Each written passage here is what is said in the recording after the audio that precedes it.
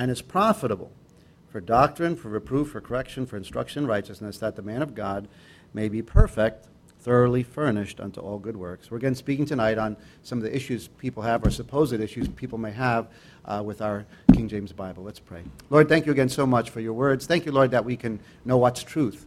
Lord, in this world there's so many people claiming that they have something new, something old, something unique. Lord, we just again are thankful that we don't have to constantly jump on the next bandwagon going by. Thank you, Lord, you've given us something that we know is true.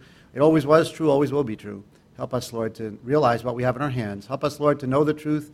Help us, Lord, to love the truth, and help us to obey the truth. And help us, Lord, to not only know that we have your words, but help us to realize that they can direct our lives and make our life profitable and useful and fruitful. And Lord, we could use your words in every part of our life. Please, again, use us tonight, Lord, to be better servants, and use us tonight, Lord, to better be able to point people towards you. We pray in Jesus' name. Amen. Please be seated.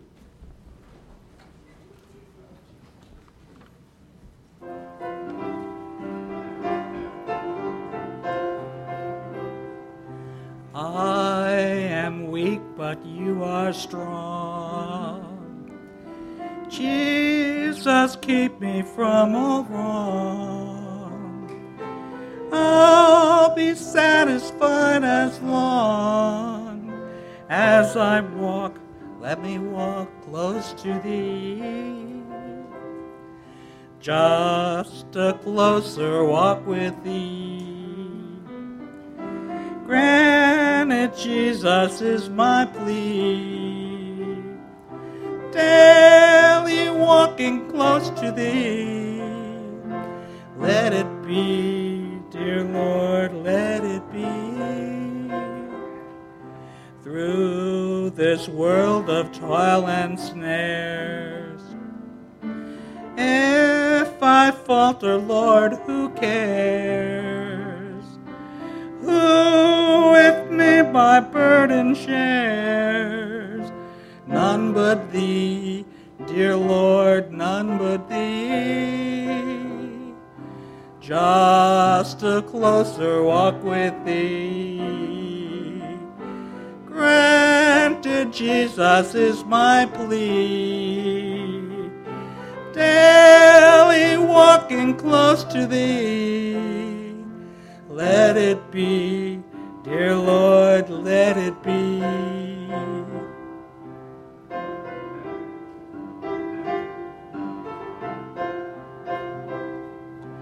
When my feeble life is o'er, time for me will be no more.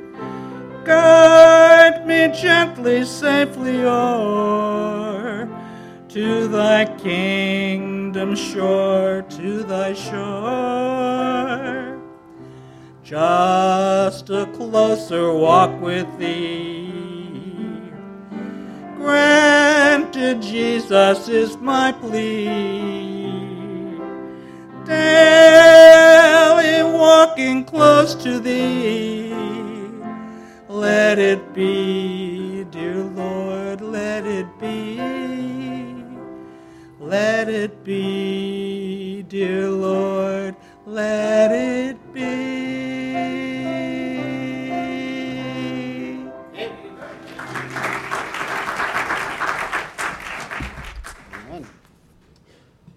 All right, as I just said a few minutes ago, we're going to continue speaking about the subject here of the supposed issues people have with the King James Bible. Let's pray. Lord, thank you again so much for giving us, again, your words, Lord. Not only do we have your words, Lord, but we have it written down, Lord, in front of us. And every one of us can research it and study it and look at it, learn it, read it.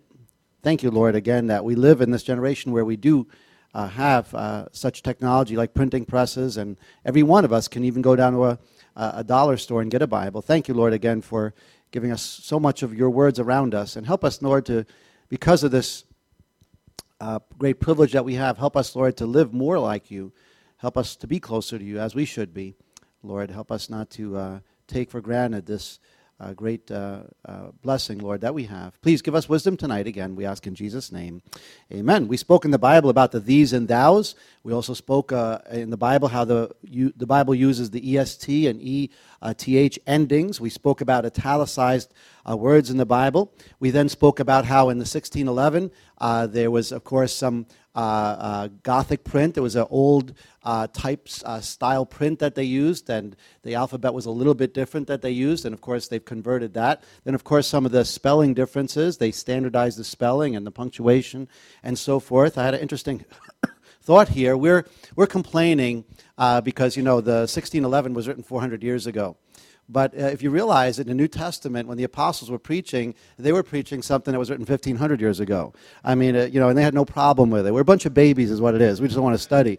And I'm sure the language changed, and really, not only that, but keep in mind the Old Testament was in Hebrew, and they were speaking in Greek. So they were speaking a different language as well. But again, they had to accept the changes and understand those changes and go along with it. Again, we can't constantly change the Bible to suit people's, wanting everything to be easy and everything to be put on a plate for them. So again, we spoke about the fact that there's words that from our perspective, we call them archaic words, but actually they're very good words. They're very strong words. And so, again, they were right to leave those words there. We just need to understand them and start using them. Bible language should be different if you think about it. For the Bible to be written in street language would be inappropriate, I think. I think the Bible should be written on a higher level than what we use on the telephone or in texting. So again, I don't have any problem at all, and neither should you, with words that you may not understand. Again, simply look them up and understand them. And as we mentioned, many times the Bible explains them for you. If you just keep reading the Bible, you'll see how that word is used. And you could learn a lot about spelling from just your Bible. Amen? Learn a lot about grammar from the Bible. And then last week we spoke about books that are mentioned in the Bible that are not part of the inspired Word of God. These are from the secular world. Some of them were poets. Some of them were just books that were written by secular people at the time. And so the Bible oftentimes mentions these books. Obviously, the things that happen in the Bible were observed and seen by, in many cases, many, many unbelievers, and sometimes the whole world. And so again, sometimes, things like the flood or the sun standing still, historians would have written about that, and kings would have kept records of that. And people in the secular world would have had, just like you could look up things today, what was written in newspapers, 50 years ago, things like that would have been recorded. And so educated people would write these things down, and when the Bible mentions those things, the Bible's not saying that they were inspired at all. It's just simply using them like a reference, like you would in a sermon, for example. Or if I got up and I mentioned something as Brother Ube did about Puerto Rico or Mexico or something like that, they're simply mentioning secular things because it, again, is part of a sermon or it's part of something that is going on at that time. And the truth is, many times when God mentions something, it is, again, purposeful. But does God have to preserve man's words? No, he doesn't. So these books are lost. These books are no longer around. And so God never promised us that the book of Jasher or the book of Iddo or Abijah would be around. God didn't promise that because these were the prophets' writings. Maybe their personal diaries or their personal records or whatever they wrote. But again, at the time of writing, the people could have checked those books if they wanted to. But we need to be careful with that because let me illustrate. Years ago, when I was a new pastor, I remember somebody coming up to me and being very upset with Christianity. And they had listened to one of these TV evangelists, and they had sent them several $100s for some kind of a blanket or something. I don't know what it was. And they were kind of coming to me saying, what's with Christianity? I spent all these hundreds of dollars to buy this stupid thing, whatever it was. And they were looking at me like I was supposed to fix it, but the truth is, my heart, I had a very hard time having compassion on them. Now, I didn't say this, but here's what I thought. If you're so dumb to spend your money on that, it's your fault. I mean, why are you wasting your money like that? I mean, don't come crying to me if you go out there and somebody sells you the Brooklyn Bridge and you believe them. I mean, if you're that, ignorant, I'm sorry, but maybe this is teaching you a lesson. And so if you're out there looking for the lost books of the Bible, I mean, I'm sorry. If you buy, it's funny, I had several people this week tell me, oh yeah, I got that one. I'm like, okay, I hope you didn't spend a lot of money on that. And I hope you didn't think that it was real, because all that's garbage. It's just somebody making money. And so you better be careful with that. There's no lost books of the Bible. God doesn't lose anything.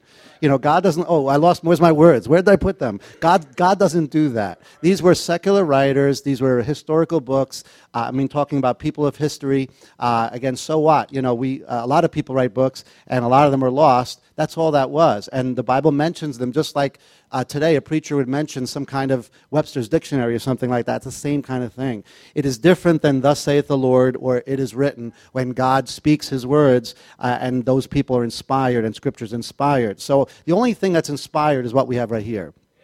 The Apocrypha is not inspired, and all those books, if they're around, whatever, I highly doubt that. Either way, they're not inspired. Otherwise, they'd be in this book right here between these two covers. So again, keep that in mind. Another question people may have in the Bible is why they didn't update the currency and weights in the Bible. In the Bible, there's a lot of currencies and weights. Why didn't they put it in real money terms that we can relate to, or modern weights that we can relate to? Why didn't they put it in dollars and cents or pounds and ounces and so forth? If they had done that 400 years ago, it would have been a very, very bad idea. It would have been just a mess, if you will. The right thing what they did was the right thing to do. They just left it according to what was used during those times. Look in your Bible to 1 Chronicles chapter 29. 1 Chronicles chapter 29. Money, there was a lot of different kinds of money in the Bible. 1 Chronicles chapter 29, verse number 7. 1 Chronicles chapter 29, verse number 7. 1 Chronicles chapter 29, verse number 7. In the Old Testament, people used talents and also a form of money called drams, D-R-A-M. 1 Chronicles chapter 29, verse number 7. 1 Chronicles chapter 29, verse number 7. 1 Chronicles chapter 29, verse number 7. The Bible says, and he gave for the service of the house of God of gold 5,000 what? And 10,000 what? And of silver 10,000 talents, and of brass 18,000 talents, and 100,000 talents of iron. So there was this money increment called a talent or a dram. Also in Isaiah 7, look in Isaiah 7, Isaiah chapter 7, verse number 23. Isaiah chapter 7, verse number 23. Isaiah chapter 7, verse number 23. Isaiah chapter 7, verse number 23. Isaiah chapter 7, verse 23. You all got it? And it shall come to pass in that day that every place shall be where there were 10,000, where there were 1,000 vines at 1,000 what? Silverlings, it shall even be for briars and thorns. So in the Old Testament, they had talents, drams, and silverlings. It's a hard word for me to say. Okay, Matthew chapter 5. In the New Testament, Matthew chapter 5, verse number 26, Matthew chapter 26, and again, they didn't try to convert it or anything in the New Testament. They just used what they used during those times. Matthew chapter 5, verse number 26. Matthew chapter 5, verse number 26. Matthew chapter 5, verse number 26. The Bible says there, verily I say unto thee, thou shalt by no means come out thence till thou hast paid the uttermost what? Farthing. So this was a money increment in the New Testament, a farthing, or if you will. Look in Matthew chapter 20. Matthew chapter 20, verse 2. Matthew chapter 20, verse number 2. Matthew chapter 20, verse number 2. Matthew chapter 20, verse number 2. Matthew chapter 20, verse number 2. You all got it? And when he had agreed with the laborers for a penny a day, he sent them into his vineyard. So obviously there was a form of money called a farthing, which is probably something small, then a penny as well. And we think of a penny as nothing. We just throw them away almost. But back then, a penny was a day's wage, and so it was a form of money. Look, if you would, Luke chapter 12. Luke chapter 12. Luke chapter 12, verse number 59. Luke chapter 12, verse number 59. Luke chapter 12, verse number 59. Luke chapter 12, verse number 59. Jesus again is speaking here, and during this period of time, they had the farthing, the penny, and in Luke chapter 12, verse 59, Jesus said, I tell thee, thou shalt not depart thence till thou hast paid the very last mite. So these were probably gold or silver pieces or some kind of precious metal. They had a certain weight to them. They were inscribed or they were printed. So in the Old and New Testament, you had different types of money here. To translate currency or money values and try to make it up to date, or if they had tried to make it up to date in 1611, would have been extremely unwise, extremely confusing, because money changes value constantly. Can you imagine trying to convert money, like for example, in 1611 to now? Look, when I was a kid, we'd go to the mall with our parents. When me and my sister were small, and buddy, if we had 10 cents or 25 cents, we were good to go. I know you're all laughing at me, 10 cents, ha, ha, ha. Yeah, well, for 2 cents, you could get bubble gum.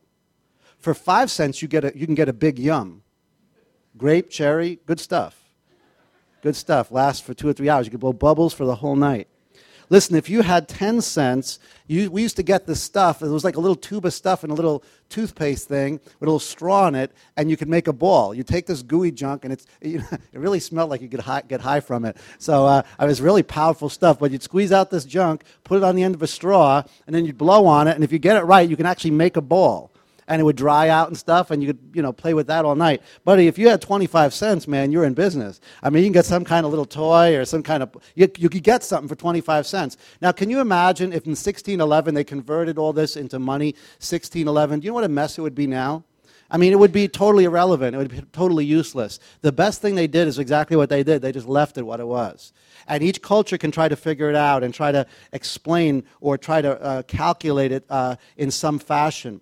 Again, also, the dollar value changes and is useless around the world. I used to have a relative who used to make quite a bit of money by international exchanging money on an international level, because money is constantly adjusting and so forth. To try to set a value to it is silly because it's going to change anyway. And if you take the same amount, it may be right or appropriate for America, but if then you print it in China or a missionary goes to the Philippines, again, it's completely out of sync. So to translate that money into something modern would be illogical, it'd be foolish, and of course, in all over the world, you have different money increments and so forth, and so each generation needs to figure out how something is worth. I remember when I was a kid, when we used to be in Sunday school, the teacher used to say, Solomon's temple cost so many millions of dollars. And we'd be like, oh, wow, millions of dollars. Well, you figure out today, millions of dollars isn't even that much today. I mean, today in gold and silver, there's billions of dollars, billions and billions of dollars, maybe even trillions, I don't know. But again, you can constantly figure it out. So if they had put it back there 400 years ago in what England was using, it would have just been a mess anyway. The best thing is leave it what they did in the Old Testament and leave it what they used in the New Testament, and we could figure it out the best we can today for ourselves. Again, we need to stop being so lazy and do some work. We want everything spoon-fed to us like we're 3-year-olds. Like, okay, here's what it's worth. Somebody else do the work, press a button, get the answer, Google it. No, let the Bible be the Bible. Amen? Weights is the same thing. Look in Exodus chapter 38. Exodus chapter 28. Exodus chapter 28. Weights are the same thing. And sometimes weights were tied to the value of money. So that was another thing that was maybe a little bit tricky in the Bible. Sometimes weights were tied to the value of silver or the value of gold. Exodus chapter 28. Exodus chapter 28, Exodus 38. Exodus 38. Exodus chapter 38, verse number 26. Exodus chapter 38, verse number 26. Exodus chapter 38, verse 26. You all got it? The Bible says there, a bekah for every man, that is half a shekel, after the shekel of the sanctuary, for every one that went to be numbered from 20 years old and upward, for 600,000 and 3,550 men. So here in the Bible, there was a weight called a bekah. A bekah was equal to a half a shekel of silver. So again, pretty valuable. So a bekah is very valuable in the Bible. Now, I don't know which one it is, if it's Noguera or Kim or if it's Rodriguez, but the Bible says a bekah is very valuable. So you need to start treating these bekahs amongst us with respect. Amen? So in the Bible, some people are worth a lot. But in the Bible also says, we do believe the Bible's God's Word. Yes or no? Okay, well, let me show you another verse then. Exodus chapter 30. Exodus chapter 30, verse number 13. There are others that are worth very little. Exodus chapter 30, verse number 13. Exodus chapter 30, verse 13. A bekah is very valuable. It's half a shekel of silver. In Exodus chapter 30, verse 13, we have another weight that's almost worthless. Exodus chapter 30, verse 13, this they shall give every one that passeth among them that are numbered, half a shekel after the shekel of the sanctuary. A shekel is 20 what? Gerahs. Oh my goodness. A gerah is worth 1/20th of a shekel. Almost nothing. And this is not, if you look at the German Bible, this is not the female gerah. This is the male gerah, by the way. It's in the male gender, so I just want to make sure I don't get myself in trouble. But again, a gerah is worth 1/20th of a shekel, so almost nothing. So again, that's one of the smallest weights you got there. Completely worthless, just dead weight. Hangs onto the coattails of all the other people. But anyway, in the Bible, you have these different weights here, and shekels even were different sometimes because you had a shekel of the king's weight and you had a shekel of the sanctuary. So you had these different weights in the Bible. Now, again, this is constantly an unstable thing. Why didn't they change these weights into something at the time? The best thing they did is just leave it. The best thing to just leave it because, again, it's a constantly changing thing. Just like when we were a kid, everybody's talking about, oh, you know what, we're teaching you these inches and yards and, pounds, and it's all going to be worthless in 2000. Well, I'm still weighing myself in pounds. I don't know. We're supposed to be metric now, aren't we? I don't know what we are. But, what I'm saying is that weights change constantly in countries, and weights all over the world are different. And so, again, the best thing the Bible did is just leave those terms they used in the Old Testament or the New Testament. Also in the Bible, there were ways to measure. We're not going to take the time to look at them because there's so many of them. But in 1 Kings chapter 7, verse 26, one of the ways of measuring is a bath. In Luke 11:33, there's a way to measure, and that's a bushel. In 2 Kings 6:25, there's a cab, C-A-B. In Ezekiel chapter 45, verse 14, there's a cor, C-O-R. In Exodus 16:36, there's an ephah. In John 2:6, there's a firkin. In Exodus 16:16, there's an omer. In Leviticus 26:16, there's a homer, H-O-M-E-R, or a half homer. In Hosea 3:2. In Leviticus 14:10, there is a log, L-O-G. A tenth deal is in Exodus 29:40. So there's a lot of different ways to measure. And so why didn't they change these monetary numbers or these weights or these ways of measuring into modern things? Well, the best thing is leave it as it is, because every country has their ways to measure. Every country has their ways to, if you will, count money and so forth. And all of them change all the time, so the best thing is just to leave it. They translated it as it was, and that was the best thing that they could do. And again, so in the Bible, sometimes you'll read these funny amounts, and you'll say, I wonder what that is. Well, the best thing to do is try to figure it out, because even within a few years, things change all the time. So in the King James Bible, you have all these ways of measuring and monetary numbers and so forth, that the best thing they did was just leave it as it is. Okay, another issue that people will have sometimes when you get to talking is about who is King James. Okay, we call this the King James Bible. Now, let me try to be clear here. When people start to question who king, because some people have issue, they say, well, he was a godly king. Some people say that he was very ungodly. As a matter of fact, the latest thing that people are saying is that he's a homosexual. And so, again, a lot of people question, well, was King James a good guy or a bad guy? Was he a hypocrite? Was he real? Whatever, blah, blah, blah. Personally, from my opinion, it is a non-issue with me. It is a non-issue with me. Number one, God said he would take responsibility for preserving his words. Okay, I have God's words on it. So to me, it wasn't and never was the responsibility of any king or government or country or any man in particular that I have to say, oh, he's something special. He's going to preserve God's word for me. No, I've never believed that, never will. It is a work of God. God is going to make sure that every generation has his word, as we looked up in Psalms 12, 5, and 6 in the beginning of this Bible study. Mankind is imperfect. It is illogical for us to trust an imperfect man to give us a perfect book. Now, God works through men. God inspires, if you will, those holy men, as it said in 2 Timothy 3. But remember, the Scripture is inspired. So King James, the King James Bible, as we call it, remember that the word King James is not in the Bible.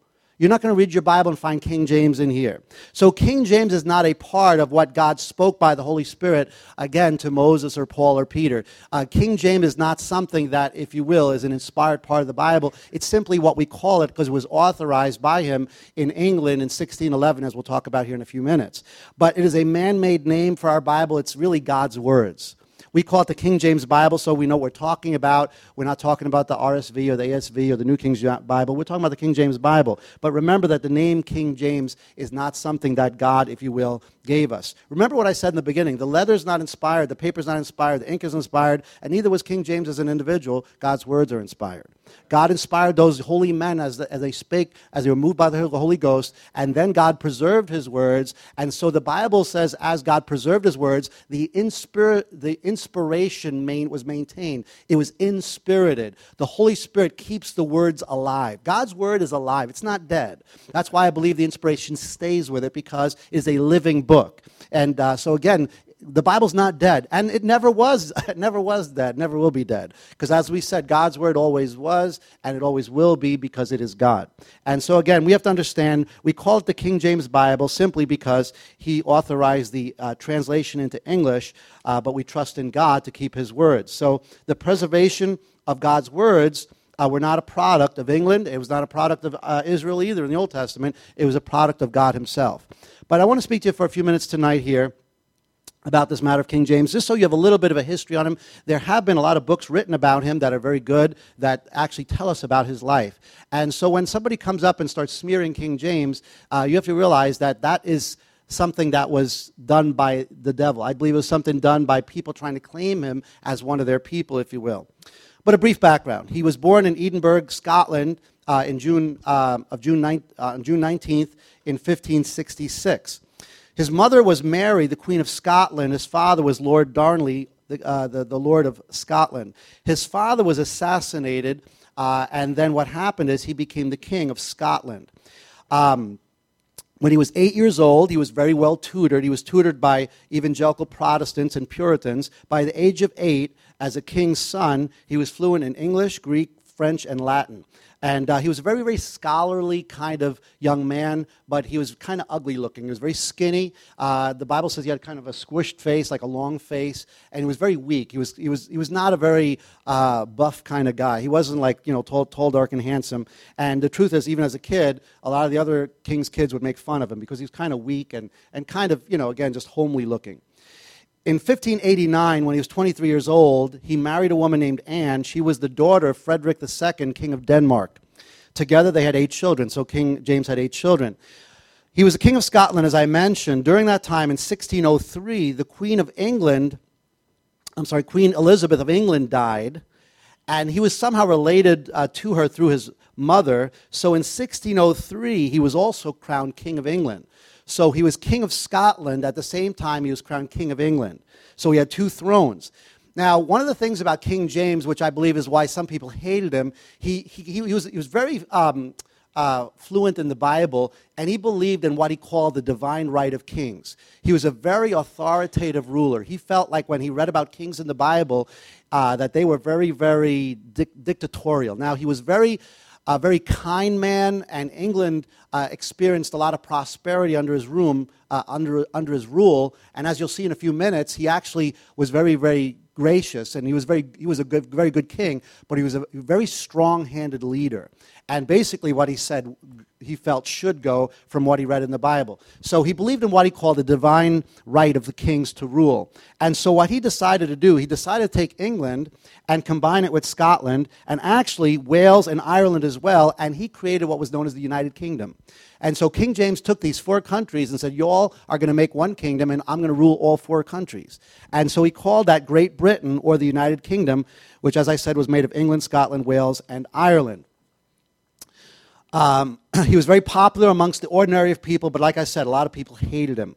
At this time, Queen Elizabeth in England had started already reaching out to the New World. Keep in mind, the world was being discovered at this time, and they were colonizing the New World, and he continued this as part of the United Kingdom. Jamestown, which was the first settlement, was named after him, after King James. And so, again, he continued pushing people to go out and explore and see what else could be done. He was a Bible-believing person. He was tutored by a man named George Buchanan. He was a Puritan preacher. When he was coronated king, the sermon was given by John Knox, which was a great reformer. So he hobnobbed and was friends with and, if you will, invited very, very powerful and influential Christian people during that time to be part of his rule. In 1599, we're going to refer to this a little bit more in a few minutes. In 1599, he wrote a book to his son, who was eventually, he felt, going to become a king as well, called the Basilican Duran, which meant kingly gift. And so he wrote this book with that Latin name to his son. Inside that book, King James wrote to his son, he said, praying God that as you are regenerated and born in him anew, so you may rise to him and be sanctified in him forever. In his writings, he often referred to salvation as a free gift, salvation by faith, and he referred to regeneration. He referred to one day receiving a white garment washed in the blood of the Lamb.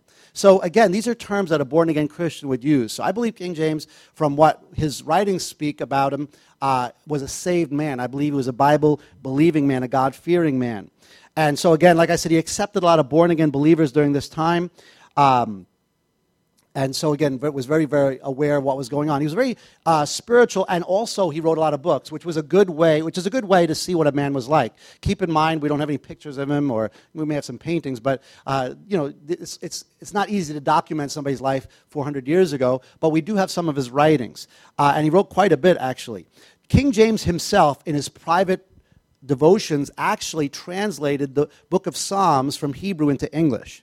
So he did this on his own. Now, that was not used for the King James Bible, but it's kind of interesting that this man, as a king, knowing Hebrew and knowing English, had already translated Psalms. It was already something he was dabbling with. He already wanted to have the Bible in English. And he actually had quite a bit of the Bible as well. He started translating. He wrote a commentary on the book of Revelation. He wrote a devotional book called My Meditations on the Lord's Prayer. So obviously he was very interested in prayer. He was interested in prophetic events and interested in the Psalms. He wrote a book on demonology. This is one thing he did where the witches hated him. He actually got up and in this book documented that he believed that all witches were demon-possessed. And so and keep in mind, this is 1611 or early 1600s, late 1500s, England, so there's a lot of witchcraft going on. And he took a stand as a king and basically called them all demon-possessed. And so a lot of witches hated him and wanted him to be destroyed. During his reign, also, he wrote a book called Counterblast to Tobacco. I think I referenced this just recently because in this time, a lot of countries were bringing tobacco back from the New World, and basically tobacco was being introduced to Europe at this time. Keep in mind, it was something grown in America here and brought to Europe by all the different people traveling back and forth. And so he condemned tobacco, which shows you he had some discernment, and he said whether you smoke it or chew it, it's disgusting. He said a smoker and a non-smoker cannot be equally free in the same room. So again, he really took a stand against tobacco with this pamphlet. He also ended torture as part of England's legal system. Keep in mind, back then, people would be just tortured in wicked ways. They would take a person and put him in wooden barrels, and they'd put a little hole in the top, and they'd feed him through that hole, and unless they recanted and basically became part of the Catholic religion, they would literally live in that thing for months and months until they died. Most of them would go insane. They had horrible tortures they would do to people. I'm sure you've heard of things like that. King James ended all that in the United Kingdom. He again said, we're not going to do that anymore. They stopped burning people at the stake, and all these kinds of horrible things that they did to dissenters, people that didn't go along with the state religion. Before he was king, of course, a lot of people were persecuted. Of course, a lot of Baptists were killed. Probably millions of them were killed. And so again, he ended all of that. He said this. He says, I will never allow in my conscience that the blood of any man be shed for diversity of opinion in religion. So again, to me, that's the speakings of a saved man. He had very strong beliefs, but he didn't believe in using the government to force people to become part of his belief system. So again, he ended all this torture and execution for religious subjects. He was actually the first king to start encouraging people to have a Bible in their own language. And keep in mind, before this time, the Catholic system had control of any quote-unquote Bibles they had, and they didn't allow people to have a Bible. If you had a Bible, I mean, your eyes would be plucked out if you read the Bible. They do all kinds of horrible things if they found out you read the Bible or heard the Bible or tried to speak about the Bible. And so he was the first king that actually wanted his people to have a copy of the Bible. In 1604, a Puritan preacher named John Reynolds approached him with the idea of England producing its own production or its own translation of the Bible in English. Like I just said, this was putting him in a very unique spot, or a very difficult spot, if you will, because before Rome controlled all this. For him, with the United Kingdom, to say we're going to have an English translation was basically breaking with the Catholicism of Rome. And so again, this would make him choose sides. If he said no, obviously he would have kind of condescended and gone along with what was going on with the Roman system. If he said yes, obviously right away Catholicism would know that he stood against them. And of course he said yes, and he was for that. So he agreed to sponsor it. And keep in mind that, and this is to me very interesting, about 80 years before, a man named William Tyndale had started translating the Bible into English. In 1536, he was called a heretic and burned alive at the stake by the Catholic hierarchy. His last words, this is powerful, when William Tyndale died, he prayed as he died, he said, "Lord, open the eyes of the King of England." And that's exactly what happened 80 years later. Now, King James was the king, and he said, I'm going to sponsor it. As a matter of fact, he himself, from his personal finances, paid the salaries of several of the translators, and he encouraged other people to financially give to this work. As you'll see, these men focused on only translating the Bible for, I think it's 7 years. And so, again, it was a long process, and so he personally got behind it. But very interesting how things changed because of King James. The kings before him had all martyred these believers that tried to translate the Bible. Another interesting thing is this. If you compare the William Tyndale English translation to the one that King James sponsored, it's over 90% the same. It's very interesting because keep in mind there were several people that by themselves tried to translate. This would be like a missionary out in the jungle trying to translate it. So the William Tyndale's translation was by one man. And now, as you'll see, it was a much more well thought out and organized thing, but it's still over 90% exactly the same thing. So William Tyndale did his own efforts. There were many people, actually, that tried to translate the Bible into English. This was not the first time where the Bible was going to be translated into English. It was just the first time that whoever did it lived. And that's basically the situation. For the very first time, the person wasn't going to be like doing it somewhere in a basement, in the middle of the night with a candle, and then be martyred before he could really even be done with it. So again, King James, like I said, encouraged people to get behind this financially. They called it the authorized version, or the King James Bible, for the simple thing is this: people back then had to know that the king was okay with it.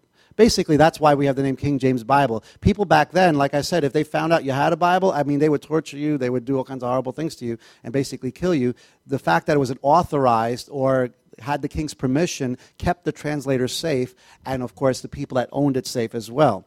So they organized 54 people to translate the Bible into English from the Hebrew and the Greek. And these were scholars. King James also had an open invitation if anybody wanted to be a part of this, which again showed his humility. He opened it up and said, listen, anybody wants to give advice or so forth as well, he did that.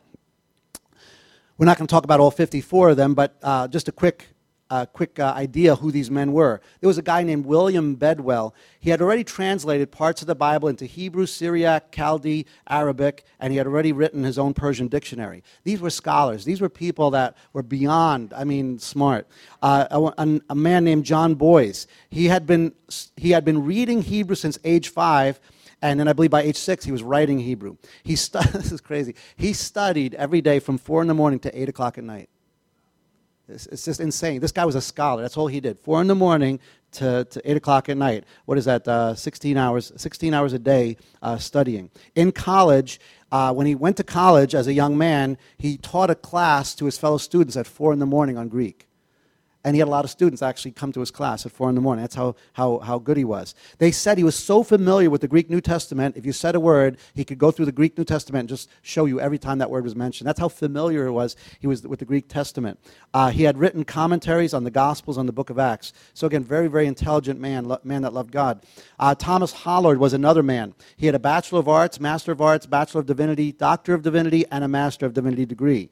He was very, very against Catholicism. A lot of these guys were on board because they were so resentful towards what the Catholic Church had been doing by not allowing people to have the Bible. This guy really hated Catholicism, and he saw it as the devil's work, which it is. But again, he was very against Catholicism. When he traveled, he said to his wife and children, he says, "I commend you to the love of God and the abhorrence of popery." So that was his big thing. He didn't believe at all in the Pope. He spent most of his time, they say, in prayer and study. Another man named Lancelot Andrews spoke 15 languages, including Latin, Greek, Hebrew, Chaldee, Syrian, and Arabic. They said that he could have been the interpreter general at the Tower of Babel if he had been alive at that time. He could translate all these languages. This to me is really convicting to me. This man spent 5 hours a day in prayer every day. 5 hours every day. These guys were not just smart, they were godly. And they're very humble. If you get to know them, some of the things they wrote, I didn't write all that stuff down, but some of the things they wrote about themselves and about their work, very, very humble men. He was chaplain to Queen Elizabeth. He was dean of Westminster Abbey, and they called him the Star of Preachers. Another guy named Miles Smith was the Bishop of Gloucester. This is a big compliment. They called him the Third University in England.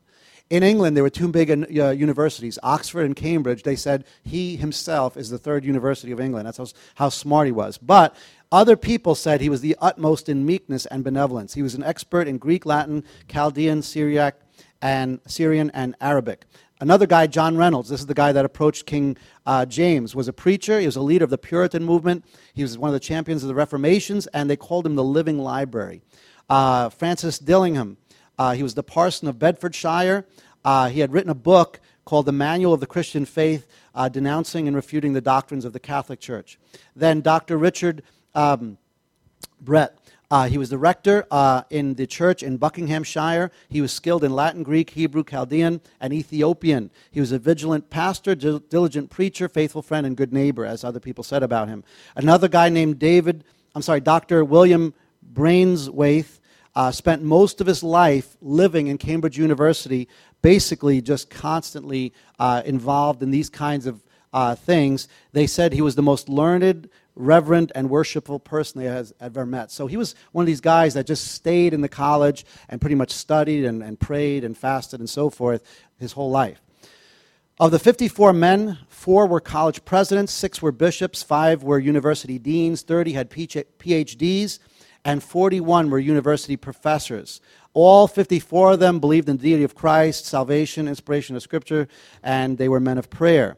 In 1604, they set aside 3 years to prepare themselves to translate the Bible into English. So 3 years they fasted and prayed, asking for God to guide them in this, and they started translating the Bible into English in 1607. What they did in 1607 is they divided these men into 6 companies, about 8 or 9 in each company. So they created 6 companies, and they divided up into 3 locations in England. One group, 2 companies, met in Cambridge University, 2 companies met in Oxford University, and then 2 companies met in Westminster Abbey. So you had 2 companies in 3 different places, 6 companies total. And so what they did is they took the Bible, the entire Bible, and they divided it up into 6 sections. So they basically divided it into 6 portions. Then they gave each portion to each company. Then within each company, they separated, and each of the 8 or 9 men in each company individually translated the entire portion, which was basically 1/6 of the Bible. Individually, they translated that portion. Then each man brought the finished translation to the company he was with, and then the entire company looked at his translation and basically either made correction or suggestions or or it changes. So each man made their own translation. Then the company, as a group of 8 or 9, would look at this man's translation and study it, change it as they thought fit. Then this man's, then this man's, this man's. When the company had 100% unanimous approval, that company was done with that 1/6 of the Bible. So you have 6 companies, each translating 1/6 of the Bible, each man translating it, then going up before the company and them all looking at it. Then the entire company goes through this whole thing and has unanimous agreement on one section. Then each company switches work with another company. And the whole process starts all over again. And so then each company reviews the other company's work.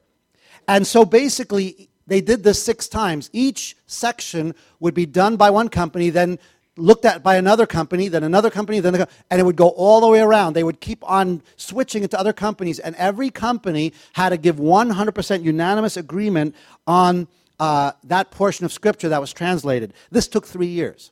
So for 3 years, they personally translated it, the company approved it, then they switched to other companies, and they gave 100% unanimous approval. Then in 1610, for 1 year, this would have been the 7th review, which is kind of interesting. 7 is God's number.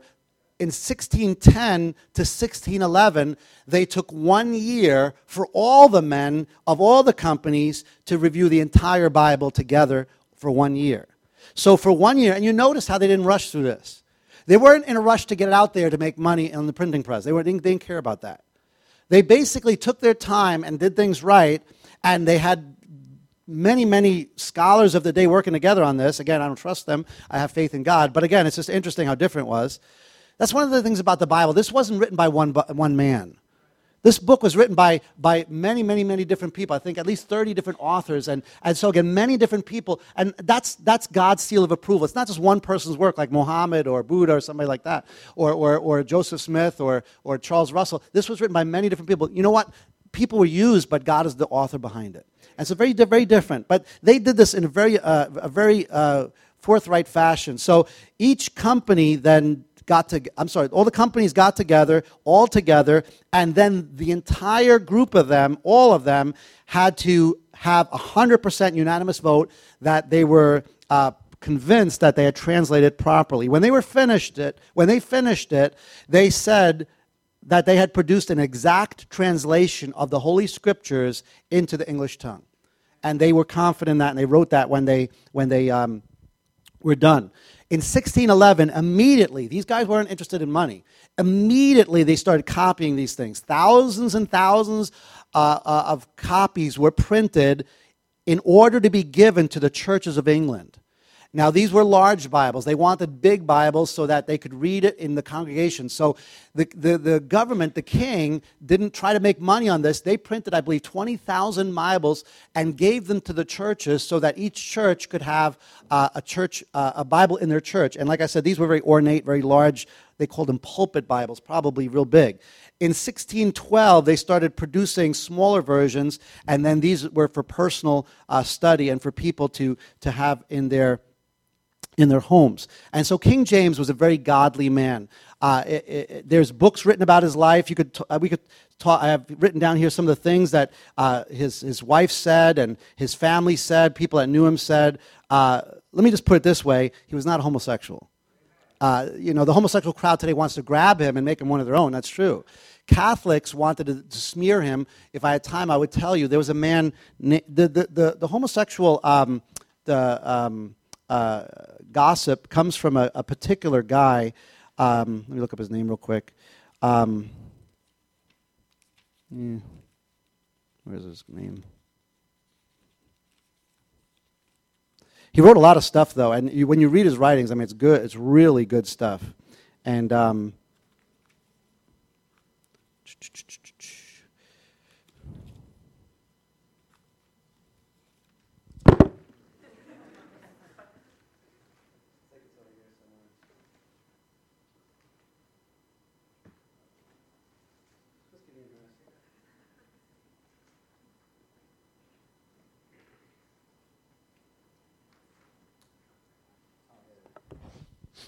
the source of the accusation of homosexuality was a guy named Anthony Weldon. Anthony Weldon was knighted by King James, and he served in his court. but then he did something where the King James fired him, so basically shamed him. And this guy, Anthony Weldon, vowed revenge, but he, like I said, King James was very, very well respected, and a lot of people knew him, and he has a lot of writings. In 1642, this is after King James had been dead about 20 years, what happened is England went through a civil war, and at this point, King James's son was ruling. His name was King Charles, and he also was like his dad, where he believed in the divine right of kings, so he was a very strong ruler, and people rose up against him and killed him in the English Civil War. During that time, people kind of got turned against the king, and Anthony Weldon was still alive. King James, keep in mind, was dead over 20 years. That is when he started publishing stuff that he was a homosexual. And basically, he was doing it in order to smear his name. He was trying to get back at him. In England, when somebody said they were homosexual, that was like a very abhorrent thing. People really, that was like disgusting to them. And that's how it should be. But back then, that was like the worst thing you call somebody. But keep in mind, that accusation came from a guy that was fired by King James. King James had been dead 20 years. Anthony Weldon was still alive. And even when he brought out this accusation, people didn't believe him. But what happened is some people are like, they I guess, find out about that accusation, and they grab and they say, oh, he was homosexual. And again, we have to realize that you could say anything you want about a guy that's dead. But if you look at his writings, and there's a lot of his writings out there, there's actually several books out there that document his life, that if you want that stuff, I could gladly give that to you. And it talks about that he was, again, I don't believe he was inspired, but he was actually a very good man. And he wanted people to have the Bible in their own language, and that's very, very commendable. All right, let's pray together. Let's pray. So when somebody says something about King James, say, you know what, where are you getting your facts from? Don't get your facts from the internet, amen? Let's pray. Lord, we thank you, Lord, for this Bible study. Lord, thank you, Lord, for this study also in King James, Lord. Thank you for the clarifications, Lord. And Lord, we thank you, Lord, that your word is inspired by you, not by men, Lord. Lord, thank you, Lord, that you use men to translate it. Thank you that you use King James, Lord, to lead the way, Lord. Thank you for those 54 men that we learned about, Lord. Lord, we thank you, Lord, that Lord, your word wasn't rushed, Lord. Lord, your word was already there. They wanted to give us a perfect book, Lord. And Lord, we thank you, Lord, that, Lord, we have your word in our hands, Lord, and we can read it and we can teach it, Lord. Help us, Lord, to use this word, Lord, to continue to reach others, Lord. Lord, a great effort was put to preserve your word, Lord. We just thank you, Lord, that for the men that put the book together, Lord. We know you are the one that preserves it, Lord. We thank you that we have it on our hands, and we can take it wherever we go and use it to encourage others, to lead others to you, Lord. And Lord, thank you that this book was used to lead us, each and every one of us, to you, Lord. Lord, we thank you for a great place in heaven that we'll have one day, Lord, and we just pray that you continue to use us and Lord, help us to reach as many as we can. In Jesus' name I pray.